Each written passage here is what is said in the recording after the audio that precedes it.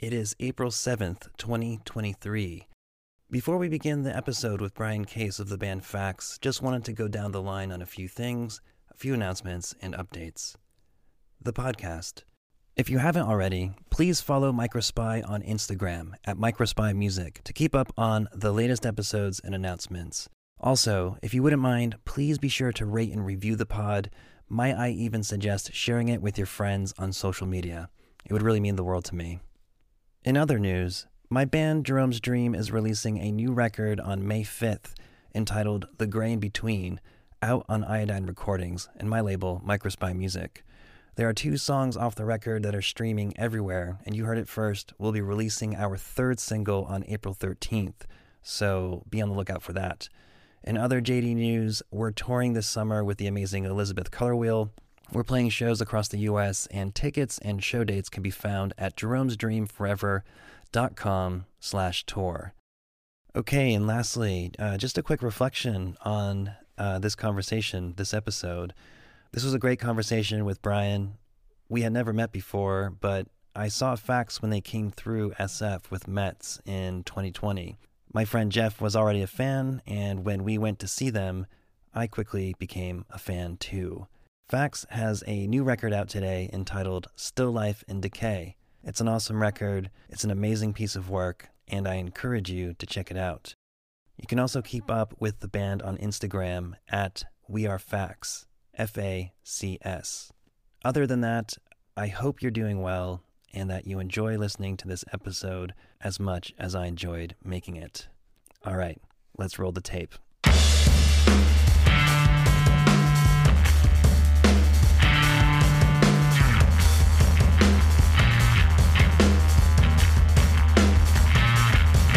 You're listening to Microspy, a podcast that takes a closer look at the lives and work of musicians and creatives I admire.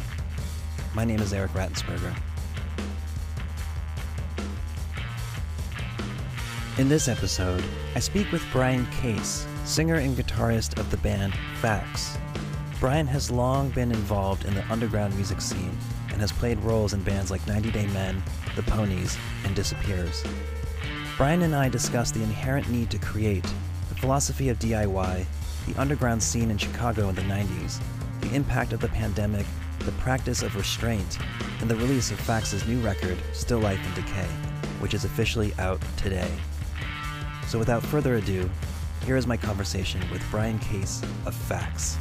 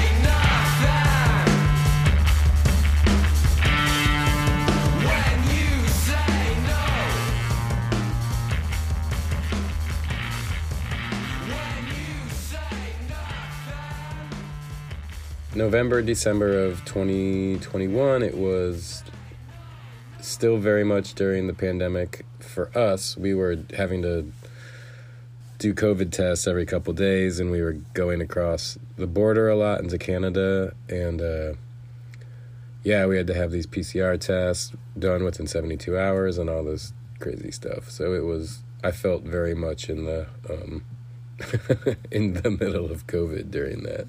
Yeah, it's kind of like this alternate reality, but trying to operate with some level of normalcy. And I think like being in a band, it's kind of like the worst situation to be in, right? Because it involves being in a room with a lot of people.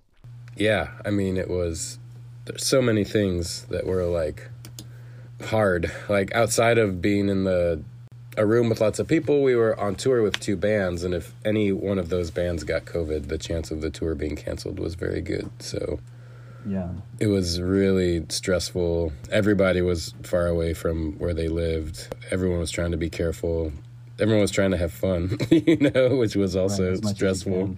Yeah, Mets got their stuff stolen on like the second day of the tour. It was wild. There was a lot going on during all that. That was actually just outside of San Francisco, I think. I remember when that happened. Yeah, it's like they got on the road. I feel like a lot of bands around that time, their vans were getting broken into and their shit was getting stolen. And then, yeah, of course, that happened at the top of that tour, I think. Yeah, I mean, everyone had been out of work, including thieves, So. Was that tour the first time FACS went out since the pandemic started? So was that kind of like the first attempt to kind of getting back into some kind of rhythm with the band? Yes. And at that time, I mean, what was it feeling like in terms of, because, you're so used to operating in a certain way, whether it's like going to rehearsals or writing together or whatever it is, like just normal interactions suddenly become like this heightened thing where it's like a whole production, right? How did you guys do during that time, and how did it affect the overall headspace for you personally?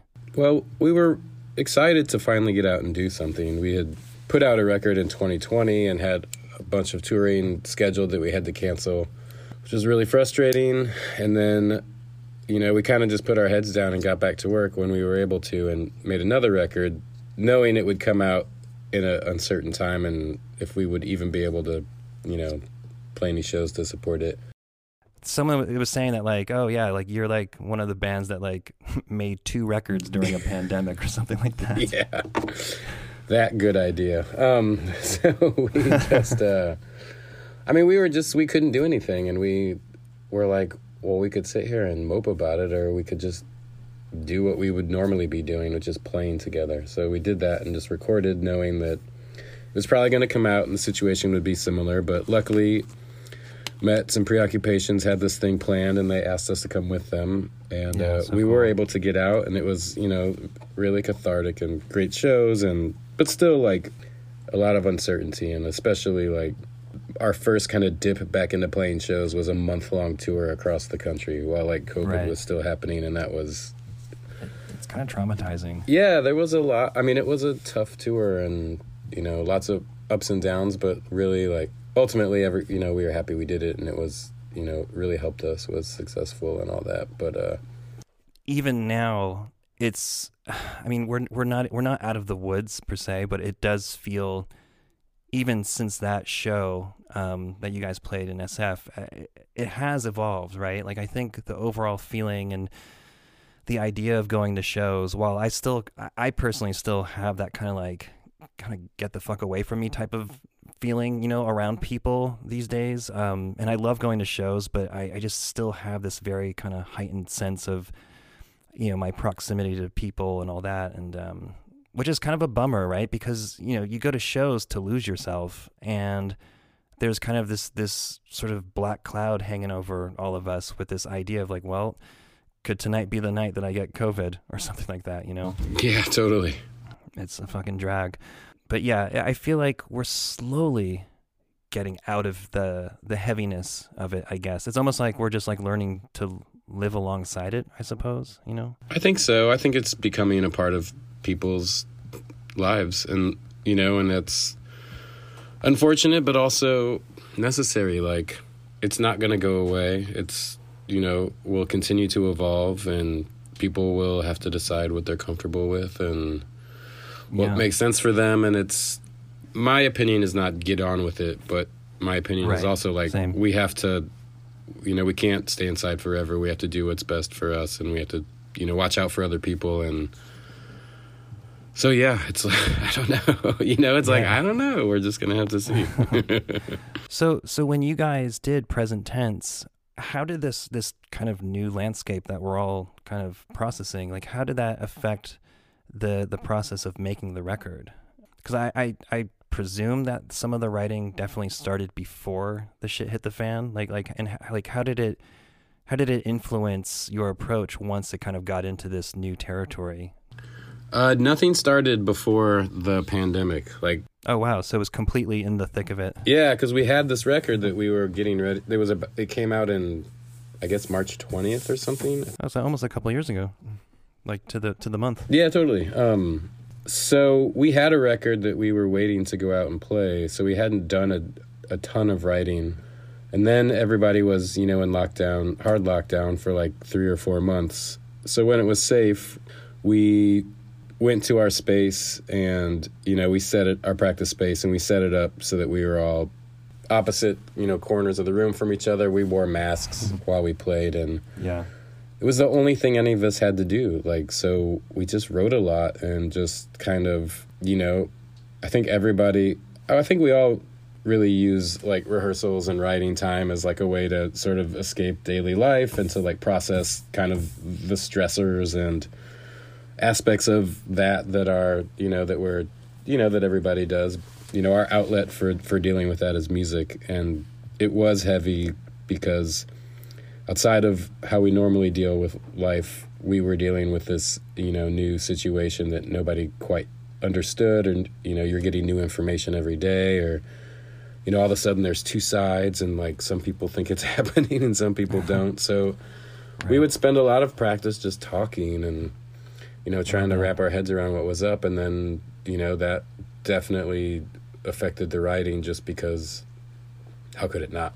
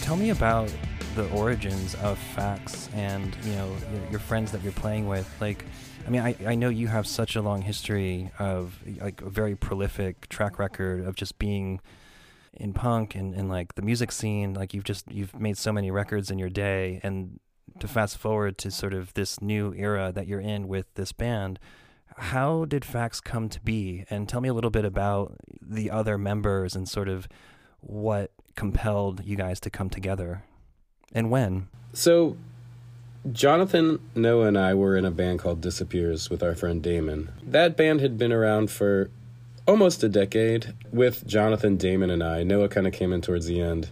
And we were getting ready to make a new record, and Damon decided that he didn't want to be in the band anymore. He wanted to focus on some other stuff, and he wanted to leave, which, we were all supportive of. Like, it was time for him to move on.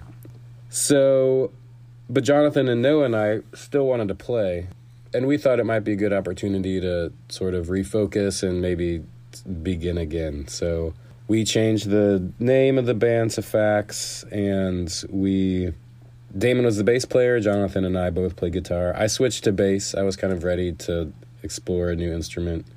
So we started as that iteration with the three of us. I was playing bass, Jonathan was playing guitar, and Noah playing drums. We did that for about a year. We made a record, and then Jonathan stepped away to kind of focus on some family stuff. And at that time, our friend Aliana joined the band. She was a drummer. She had not played bass in a band before. But we loved her drumming, and we were like, well, she knows how to play music. She has great ideas. She's very rhythmic. Let's put her on bass, and I'll switch to guitar. Because at that point, I felt like I was ready to play guitar again, and I knew that I could learn Jonathan's guitar parts and translate them into my style probably easier and quicker than we could expect Aliana to pick that stuff up. So Aliana started playing bass. She played all the way through up until basically about this time last year, when she decided that she was leaving Chicago and was not going to do the band anymore, which was a bummer. But again, like, we're all older and we understand how these things happen and why. Right. So she split, and then Jonathan approached us because he knew she was chairs. Yeah, and he was just like, hey, I'd love to come back if you guys will have me. So now Jonathan is back. He's playing bass, not guitar. Yeah, so it's kind of a funny, like you said, musical chairs, and it is, yeah. And I read in an interview about your guitar playing specifically, where you kind of said, kind of know your own limits, and you talk about how the playing on these songs almost have an abstraction to them, and it totally makes sense to me, because there is this kind of nuance to the guitar layers or the textures that are put onto these songs that just kind of create this visceral feeling for me. And you mentioned, your former bass player being, super rhythmic, and having, she having been a drummer and all that. And I can't help but think, I can't help but hear just how rhythmic FACS is as a band. It's very like just rhythmically driven, and then there's like these guitar elements that add this kind of, it almost like gels everything together on top of this, super heavy hitting drums that almost have like a breakbeat sensibility. Thank you. Yeah. Yeah, I mean, and I love that. There's kind of like this grit and texture, and also with this kind of dreamy element. But with your playing, how do you approach your songwriting with that in mind? When you know that you kind of have these aspects of this kind of dreamy like quality on top of these like kind of hard hitting, driving forward beats. I look at my role in the band as really just like atmosphere and mood and texture. Like, I try to sort of set a scene when we're starting things, and I really just like to let Noah and Jonathan like take the, or Aliana, if we're talking about, kind of where we've been, just let them sort of feel it out and find out what works and what they hear. Like, I try not to be too precious about like, here's the verse, here's the chorus, I'm going to guitar solo, whatever. Like, I try to just let things kind of take shape and let the song just kind of come out, and it makes it easier. Or I think it makes it better, because then it's not me telling people what to do. It's not somebody having an idea that isn't being realized or appreciated. It's just, we're just kind of setting the table and then seeing what happens.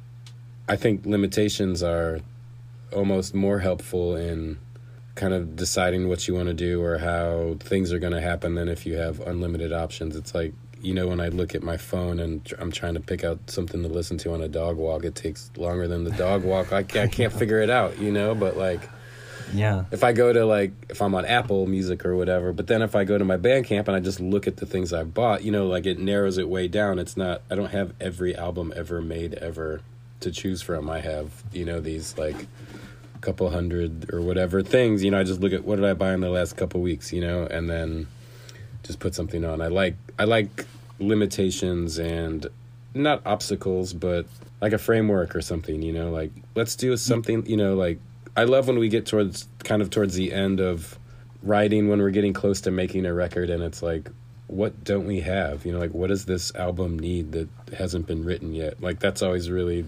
fun. Like, here's what we have. What's it missing? What's going to tie it together? What's, there's too many songs like this. It needs something like this. And then, you're writing from the perspective of like what's necessary, not like what about my song? You know what I mean? Yeah, I think that's such a rare way to approach songwriting. I think it takes like a lot of, well, I would say creative self-awareness and like confidence and a level of discipline, right? Because just to what you were saying about how, this typical approach where it's like, okay, the guitar solo is going to go here, and then like, we're going to put whatever X amount of this instrument on this part to kind of accentuate blah blah blah. But it's more like, let's just see what comes out as a group and almost start with that level of restraint, then listen to it and be like, okay,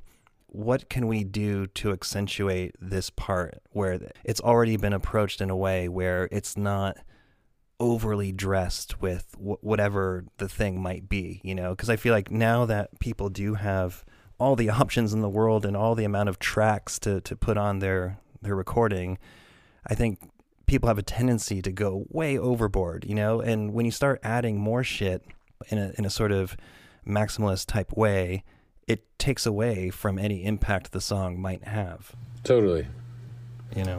Yeah. So I can really appreciate that sort of level of minimalism in a way. Thanks. Yeah. I mean, yeah, like to me, minimalism isn't always like about what you're not doing in your music. It's also about sort of how you approach what you are doing, like even with like when we track records, when we're recording, it's like we only record for like 3 days, like we don't give ourselves weeks and weeks to like kind of labor over it. It's like, in my opinion, we're capturing a mood, whether that's we've been rehearsing these songs and this is how they're going to sound on this day, or we're going in with half the material written and trying to figure out the other half while we're sort of in the spirit, the moment. Yeah. So it's like, for me, it's, I mean, those limitations and those, ideas about being in the moment, that's also, it's, that extends to the writing, like I was saying earlier. Like, it's not about, I'm going to come in here and show you how to play this song. It's like, what's going to happen for the 2 hours we're in this room together? Like, let's document that. Let's focus on that. Yeah, I mean, I think that's a rare thing to hear, a musician take that approach where it is about capturing that moment. It's about harnessing whatever the energy is in the room on that given day and just making it happen, not trying to like pack it all in. It's more like, okay, we're going to show up and we're going to set up and then we're going to play what we've got. Yeah. And this is what it's going to be. Yeah. Have you taken that approach this whole time, or is this kind of a mindset that's evolved over the years playing music? Like, is this something that you arrived to during FACS, or is this something that happened through Disappear's career, or even further, like 90 Day Men or Ponies? Like, how did you kind of come to this point of that type of awareness and how you wanted to approach creating songs? Well, 90 Day Men was very much like that, because nobody really ever came in with music finished. Like, somebody would have ideas kind of in a similar way, like talk about what we wanted to do before anyone would be like, here's my song, let's play it. Like, so I think that it was like a collective effort, right? Yeah, nobody, I mean, that band I think sounded the way it did because it was just 4 completely different people making music together, which was which was fun. Ponies there were moments like that where we would walk into practice and, something would just kind of birth itself. But that band was also, Jared was really the singer guitar player. It was really kind of his thing, and he was bringing in ideas and would show people things. And I loved that because it was such I had not worked that way before. 90 Day Men was like around for like a decade. So coming out of that and going into Ponies was really refreshing to me, to just sort of sit in the background a little bit more and sort of observe what was happening and learn how to like accompany people, or like how to put myself into something without it being just about me or my part. Learning how to play with people in a different way. Disappears kind of went from that mindset of Ponies. The first Disappears record, I think most of those songs I kind of had the skeletons for before we got the band up and rolling. But by the time the second and third records rolled around, it was 100% collaborative. Even if I'm bringing in little bits and pieces, the songs would change, and everybody's opinion mattered. And then for FACS, it's just been always like that, and that to me is how we've been able to be productive and be consistent, is just by listening to each other and entertaining people's ideas.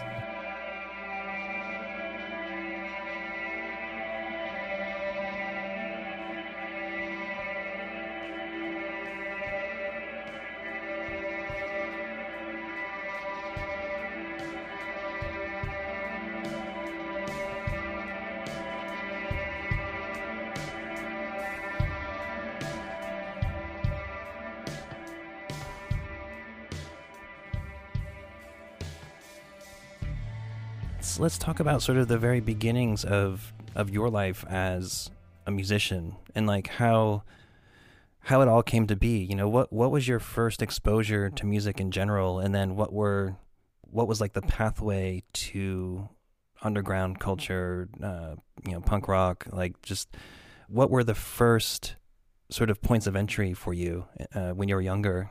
I was always really into music. Like I just loved it. It was ever since I was young. I would carry like cassettes in my pockets in case we went anywhere and there was no music. I would have music, like, I could relate. Yeah, like I have, memories of like dancing in the basement with the stereo on with my parents. Like just, it was always around. It was, I don't know, it just got me.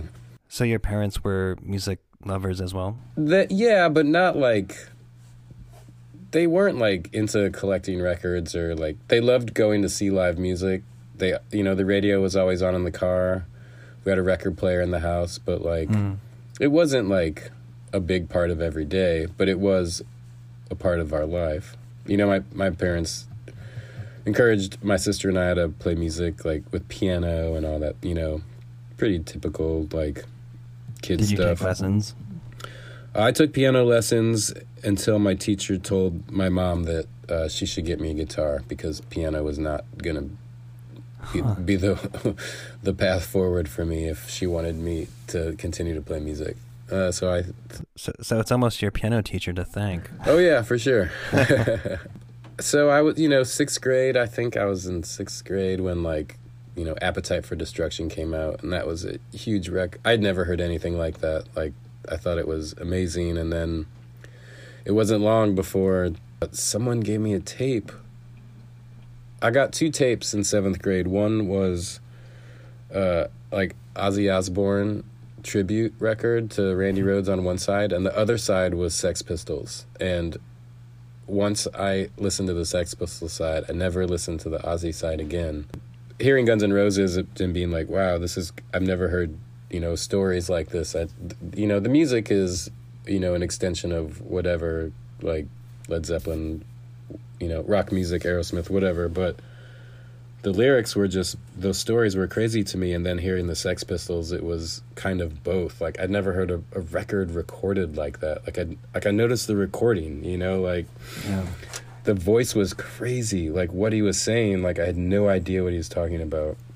So I was fascinated by that. So there was just something about the feel of the recording that you gravitated towards. Yeah, like it didn't sound right. And that, to me, was interesting. And a few months later, this guy gave me a mixtape that his sister had made for him. And it had, like, Echo and the Bunnymen and Susie and the Banshees. And then I was like, what the fuck? Like, I've never heard this. What is this? Like, it was cool. And then there was, the community radio station that I found out about and would hear all sorts of stuff. And then All Ages Club, this is all like, as I'm like 13, 14, 15, All Ages Club, start playing in a band with some people, heard Fugazi, like all these things that just sort of lead you to like the independent world. You find this culture around record stores, you find out that you can go there and meet people who are curious about music like you are, and the rabbit hole just begins. It's almost like one lily pad to the next. Yeah. And then suddenly you find yourself just amongst people who share the same kind of interest and passion for for this kind of attitude and frame of mind and sort of philosophy. Yeah, it was so much more. It became so much more than music. It was right, like exactly. ethics and like life lessons, and going to shows with like skinheads, and you just like the culture around music and like the education that I got from that is, I'm positive I learned more than I learned in school. I know, it's like an alternate master's degree in like culture and like, yeah, it's, I mean, I think a lot of us out there have that kind of similar timeline or trajectory in like being kind of led to this sort of alternate world of I don't know if it's like-minded kids, but more so just but a shared appreciation for this sort of thing that's not the norm. It's almost like you felt like you were a part of this world that felt secret. Especially back then when the internet wasn't popping off and everyone had access to everything. It was kind of like it almost felt like the secret that everyone had. Exactly. But there was, and that's what really drew me towards going to shows when I was a kid. And like you said, a lot of it revolves around like record stores, whether it's people hanging out there or if you're just kind of like picking through a crate and then you see a record with packaging that like just intrigues you. It's like a much more tactile thing back then versus, just going down a rabbit hole on Spotify where you can like pick a band and then you could see the 12 to 20 bands adjacent to that one just with one click, Yeah. I mean, it was, just much more community driven. Like you couldn't buy all the records. So your friends would buy the records and you'd copy them for each other, or, someone would make you a mixtape, or you would go to someone's house and listen to records together, like it was, or you drive around in the car listening to all the CDs you bought. However you did it, like it wasn't, kind of like we've talked about a few times now, it wasn't taking your phone out of your pocket and having access to all recorded music since the dawn of time. Where did you grow up? Did you grow up in Chicago proper, or where? In St. Louis, Missouri. So you were in St. Louis when all this was kind of first starting to happen. And when did you move to Chicago? I moved to Chicago when I was 18. Okay, so a few years later, you relocated to Chicago. What brought you there? Well, some people I had played in a band with in high school, and some other people I was just friends with through that kind of scene, they had all moved to Chicago a year before I did. And I wanted to leave St. Louis, and I also wanted to play music, so we just kind of hatched this plan that I would move there and when school was out, and we would start a band together again. And I was like applying for schools, and there were some schools in Chicago that I got accepted to, so I was like, well, this is my easy way to get there and kind of have a soft landing, and we can start this band and see what's up. So what did you go to school for? Nothing.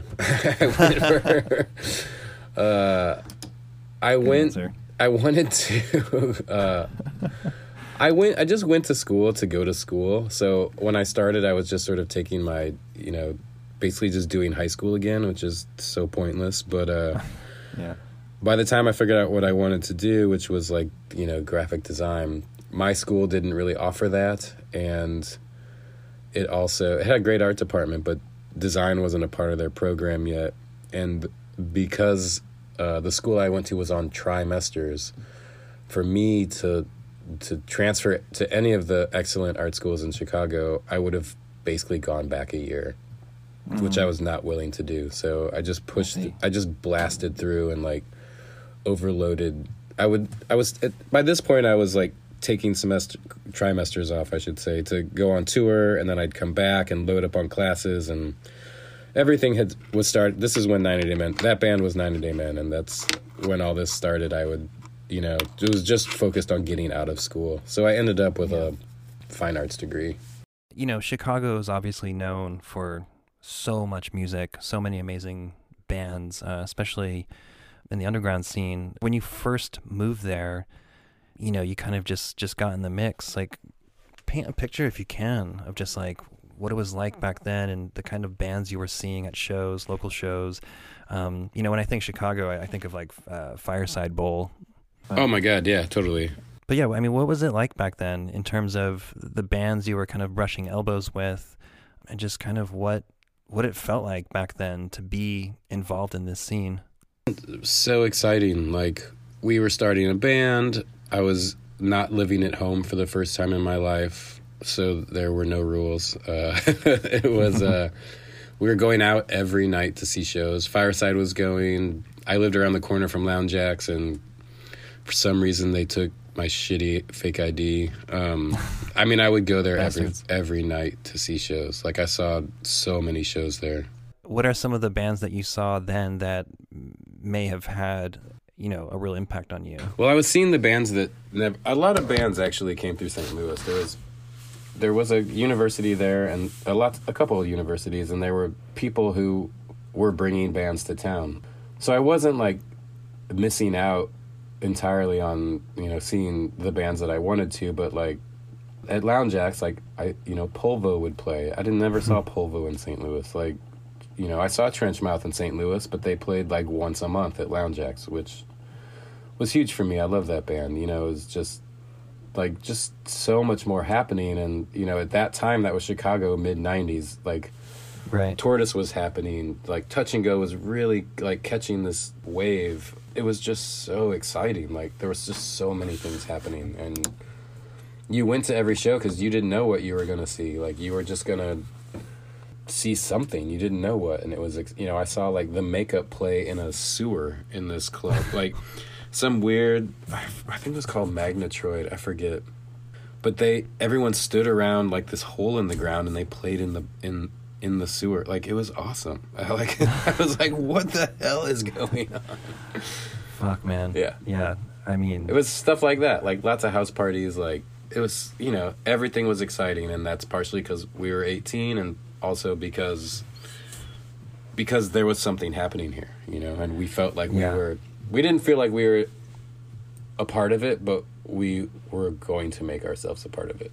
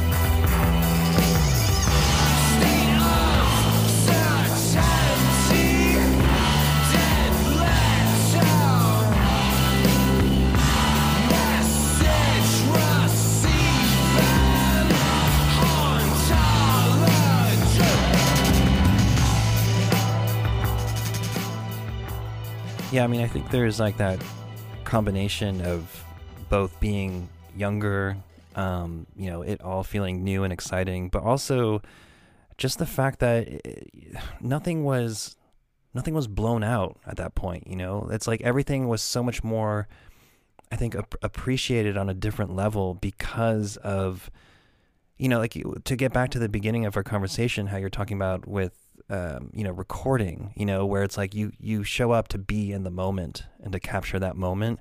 I feel like that kind of applies to the history of being around for a minute, experiencing shows and that whole aspect of this music without the veil of the internet and people on their fucking phones, at every second of the day. It was just a much more concentrated feeling of energy, right? Because it was everyone just being in that moment and feeling like they were a part of something really special, and not even really knowing why. It's almost like, well, here we are, and it's just, makeup's in a fucking sewer. This is awesome, like. It was like going out and interacting with people, like now. What a concept. Yeah, like now it's, it all happens, on a screen in front of your face. But at the time, like, I mean, I don't need, just, do you remember, like, just calling people's house and leaving messages or phone ringing and just picking it up, not knowing what was going to happen? Like, I mean, that was like, it sounds so silly to like talk about that now, but it was like, it was such a different time. Like, well, it's weird because now calling someone out of the blue is almost like not rude, but just people just don't answer their phones. It's anymore. like an emergency. It's like, why are you like if you're calling me, it means something's wrong, Right. Yeah. What compels you to keep making music? What compels you to stay close to this whole idea of punk and being in bands and all that? What's your relationship with it right now? I figured out a way to be productive, which is important to me, and I, continue to like want to express myself, and I don't think I like identify as a punk or whatever, but I identify with it. You know what I mean? Like, it's totally, yes. I'm not like, either everyone says this to you or has said this at some point, or I'm just like still 16 years old, but like it's really hard to like to put into words how like affected I was by like Fugazi or like, these people like, or like just DIY, like doing it yourself. Like those feelings have like never left me about, making decisions based on how you want to be treated. Like, all these things I learned about how I try to like operate as an adult, I learned through punk and through like that scene and the people that I interacted with through that. And so it's like, it's just ingrained in me. And part of that is playing music, even if it's for myself, by myself, alone, like me sitting on the couch playing guitar, like that's an extension of that as well.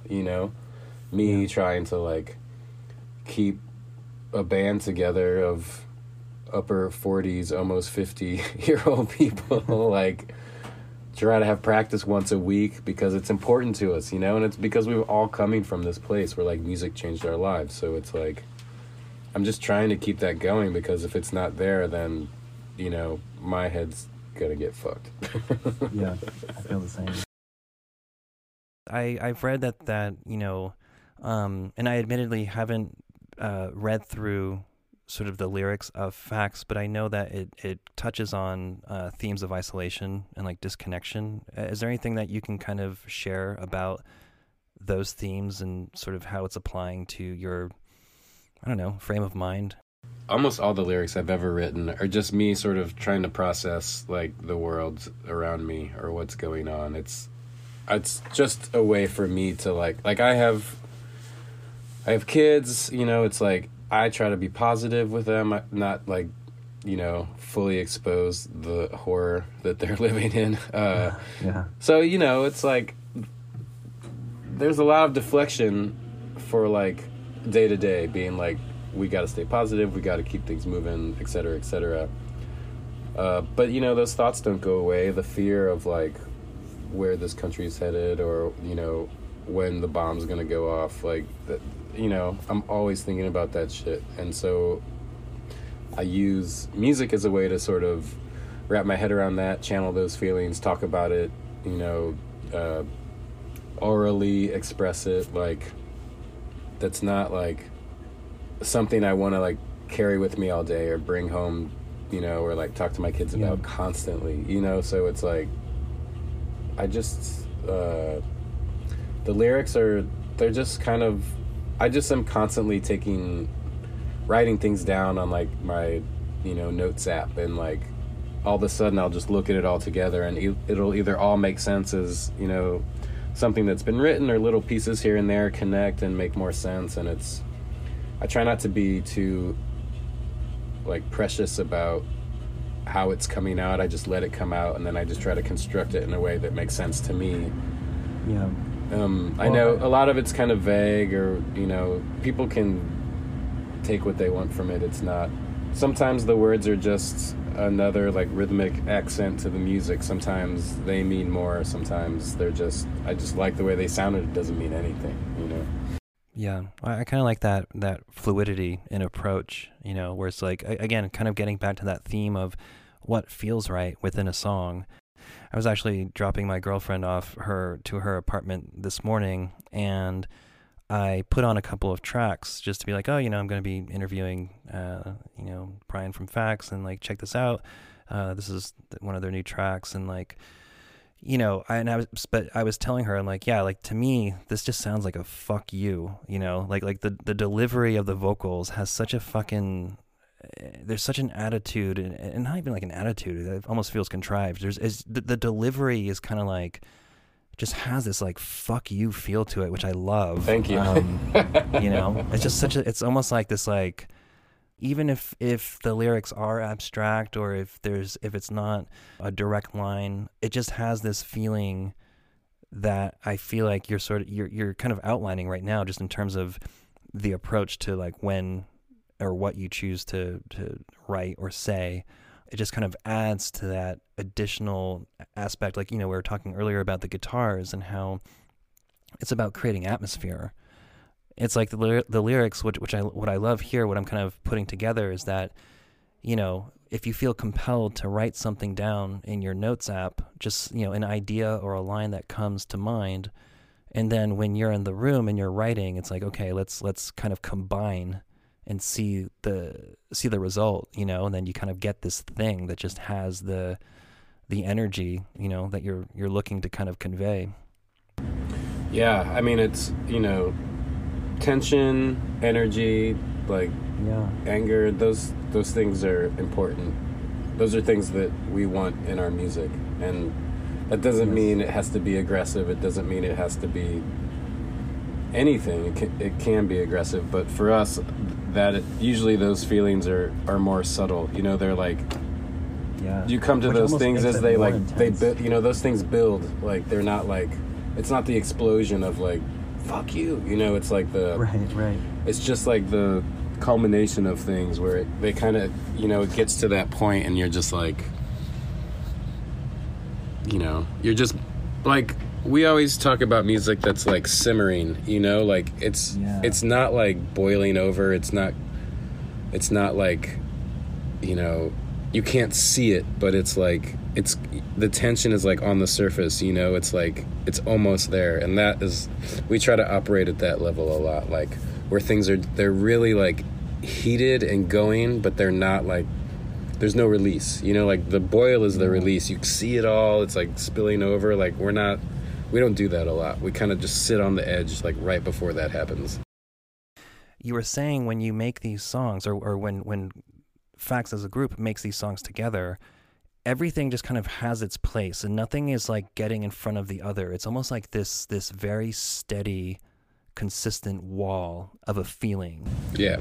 And like I said, there's a confidence in that creative self-awareness that you can really feel in these songs. And I think this is a perfect segue to kind of lead me into what is about to come out in April, your new record, which I've been listening to. Well, I've been listening to the first single on repeat, and then I just saw that Slogan came out today. Is that correct? Yes. Which is also a fucking jam. So when I know you, you sent me an advance, copy or whatever, and I listened through to it. And for one, congratulations on this thing. Thank you. It's such a cohesive feeling piece of work. And I also think that's a very rare thing for records these days, to feel like that. But again, it kind of like goes to the theme of this kind of simmering. And I feel like there's a simmering throughout this album. But I believe these two tracks are back to back, right? It's like When You Say and then Slogan. Yeah, so it's track 2 and track 3, which I think is also kind of brilliant in terms of what you're deciding to share with people now. But I love how there's a shared feeling, but Slogan really kind of takes a different turn from a melodic standpoint. And like there's like these new elements that are introduced that immediately kind of get me. I don't know. It just has like this. I mean, for one, melodically, it's just so beautiful. But Thank you. But yeah, so I'm gonna stop sort of praising you and putting you in an uncomfortable spot. But what can you tell me about this new album? So it's called Still Life and Decay. It's being released by Trouble in Mind Records, which you've been working with them since the beginning. Is that correct? We have, yeah. Mm-hmm. So actually, before we get into this record, can you tell me a little bit about that relationship? Because that's really cool to see this kind of consistency of a band working with a label and them supporting you guys, putting out these records. Like, how did that come to be? Well, I had known Bill and Lisa just kind of from around town, and from there, they had a band that played for a great band called Comas, and they were awesome. And Bill worked at this record shop that used to be around that I would frequent. Always had great taste, always showed me stuff. Their label was really cool. So when we got going, it was like, let's send the record to labels that we like, that we buy records from. And Trouble in Mind was not, I think, anyone's first guess as to a label that we would be on, just based on the records they had put out. But for us, they were exactly the label we wanted to be on, because they were people who liked music and listened to music, and they had been in bands, they had been in a van, they had done tours, they know what it's like. And that's, I think, very important, especially for a band like ours, who is, we're in our last act. We're pretty old, we're not like gonna go on tour for 6 months straight. We're not gonna.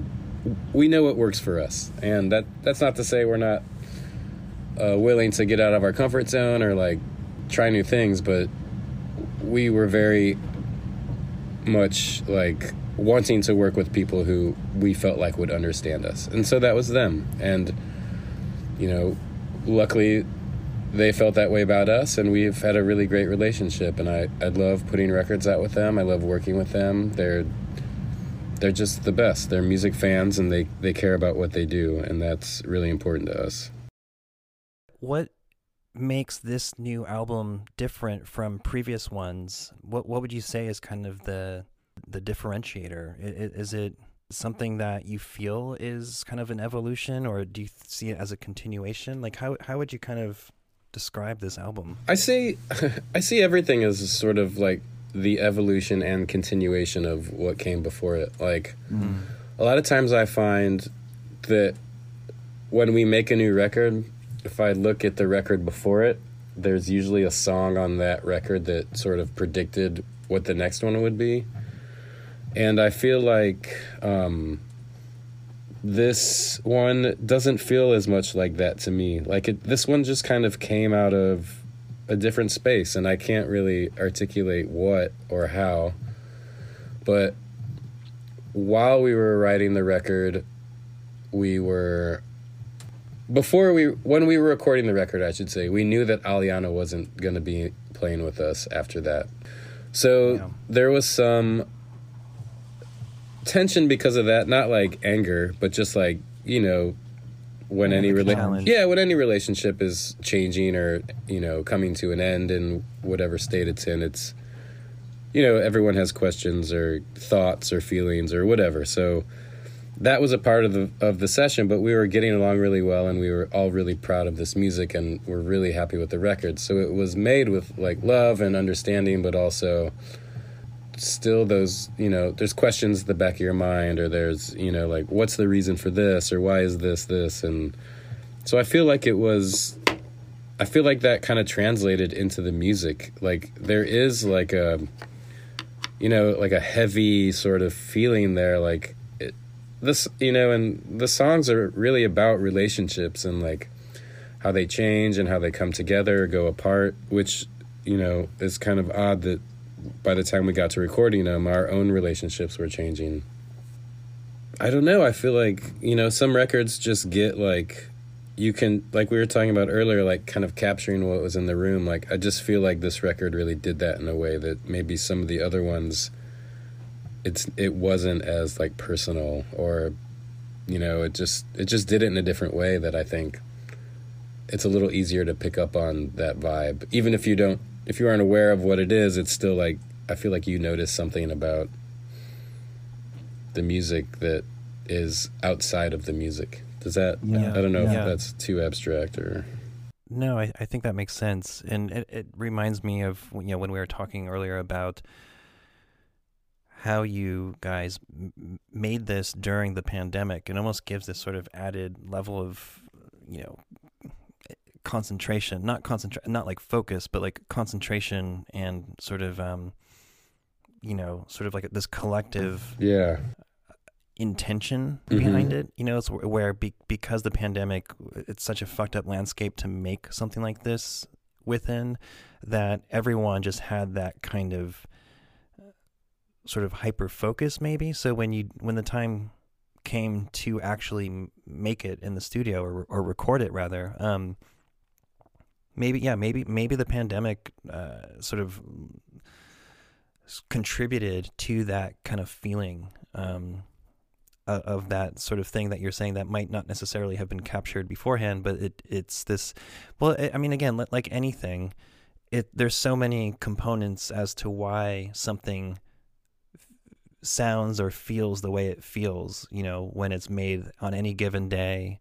It's like all of the elements at play that given day that you make it, just kind of, that's what it's weird because recordings, I think, do capture that aspect of things. It's almost like like you can't touch it, you can't even necessarily hear it, but you can kind of feel it for whatever reason. And that's kind of like a weird thing, but I think it totally exists, right? Yeah, I think so. Well, I've listened to the record a couple times in a row so far, just kind of absorbing it as a full piece. And and I think you guys really captured something. You can, as someone who made it, you can obviously, and just as you kind of did, define sort of what it was that you captured. But as a listener, it's very rare to listen to, 6 songs in this case in a row that just have this cohesive feeling from, the start of play to the end of the record. And, I think a lot of people are going to get, a real treat by discovering this and listening to it. And, it's just, it's nice to see that you're still out there continuing to create. I think there, there's a few of us left, but there,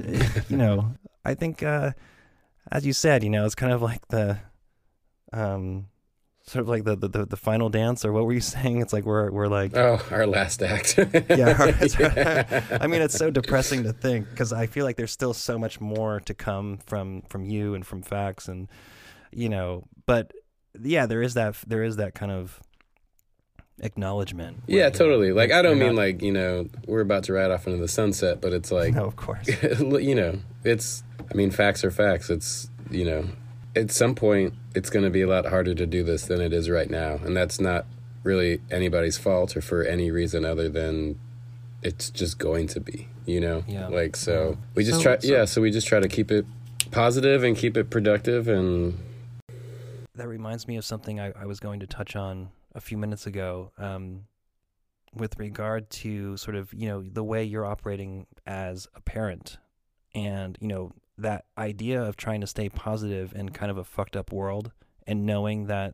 as a parent raising a kid or two in a very kind of unpredictable landscape that we're operating within, and obviously someone who's like aware of all this stuff, and as someone who's kind of been involved in music that's, expressive, and just, it's just something that you need to do is express through music.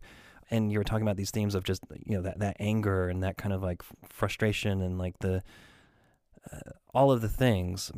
Basically, I'll get to the question is, how are you doing with compartmentalizing these feelings? Because I feel like, with this type of music, you kind of have to get into a particular headspace to write what you write and to make what you make. how does that work within your sort of everyday life? You know, as someone who's older but has, you know, you still need to create this thing that kind of exudes a particular feeling and energy.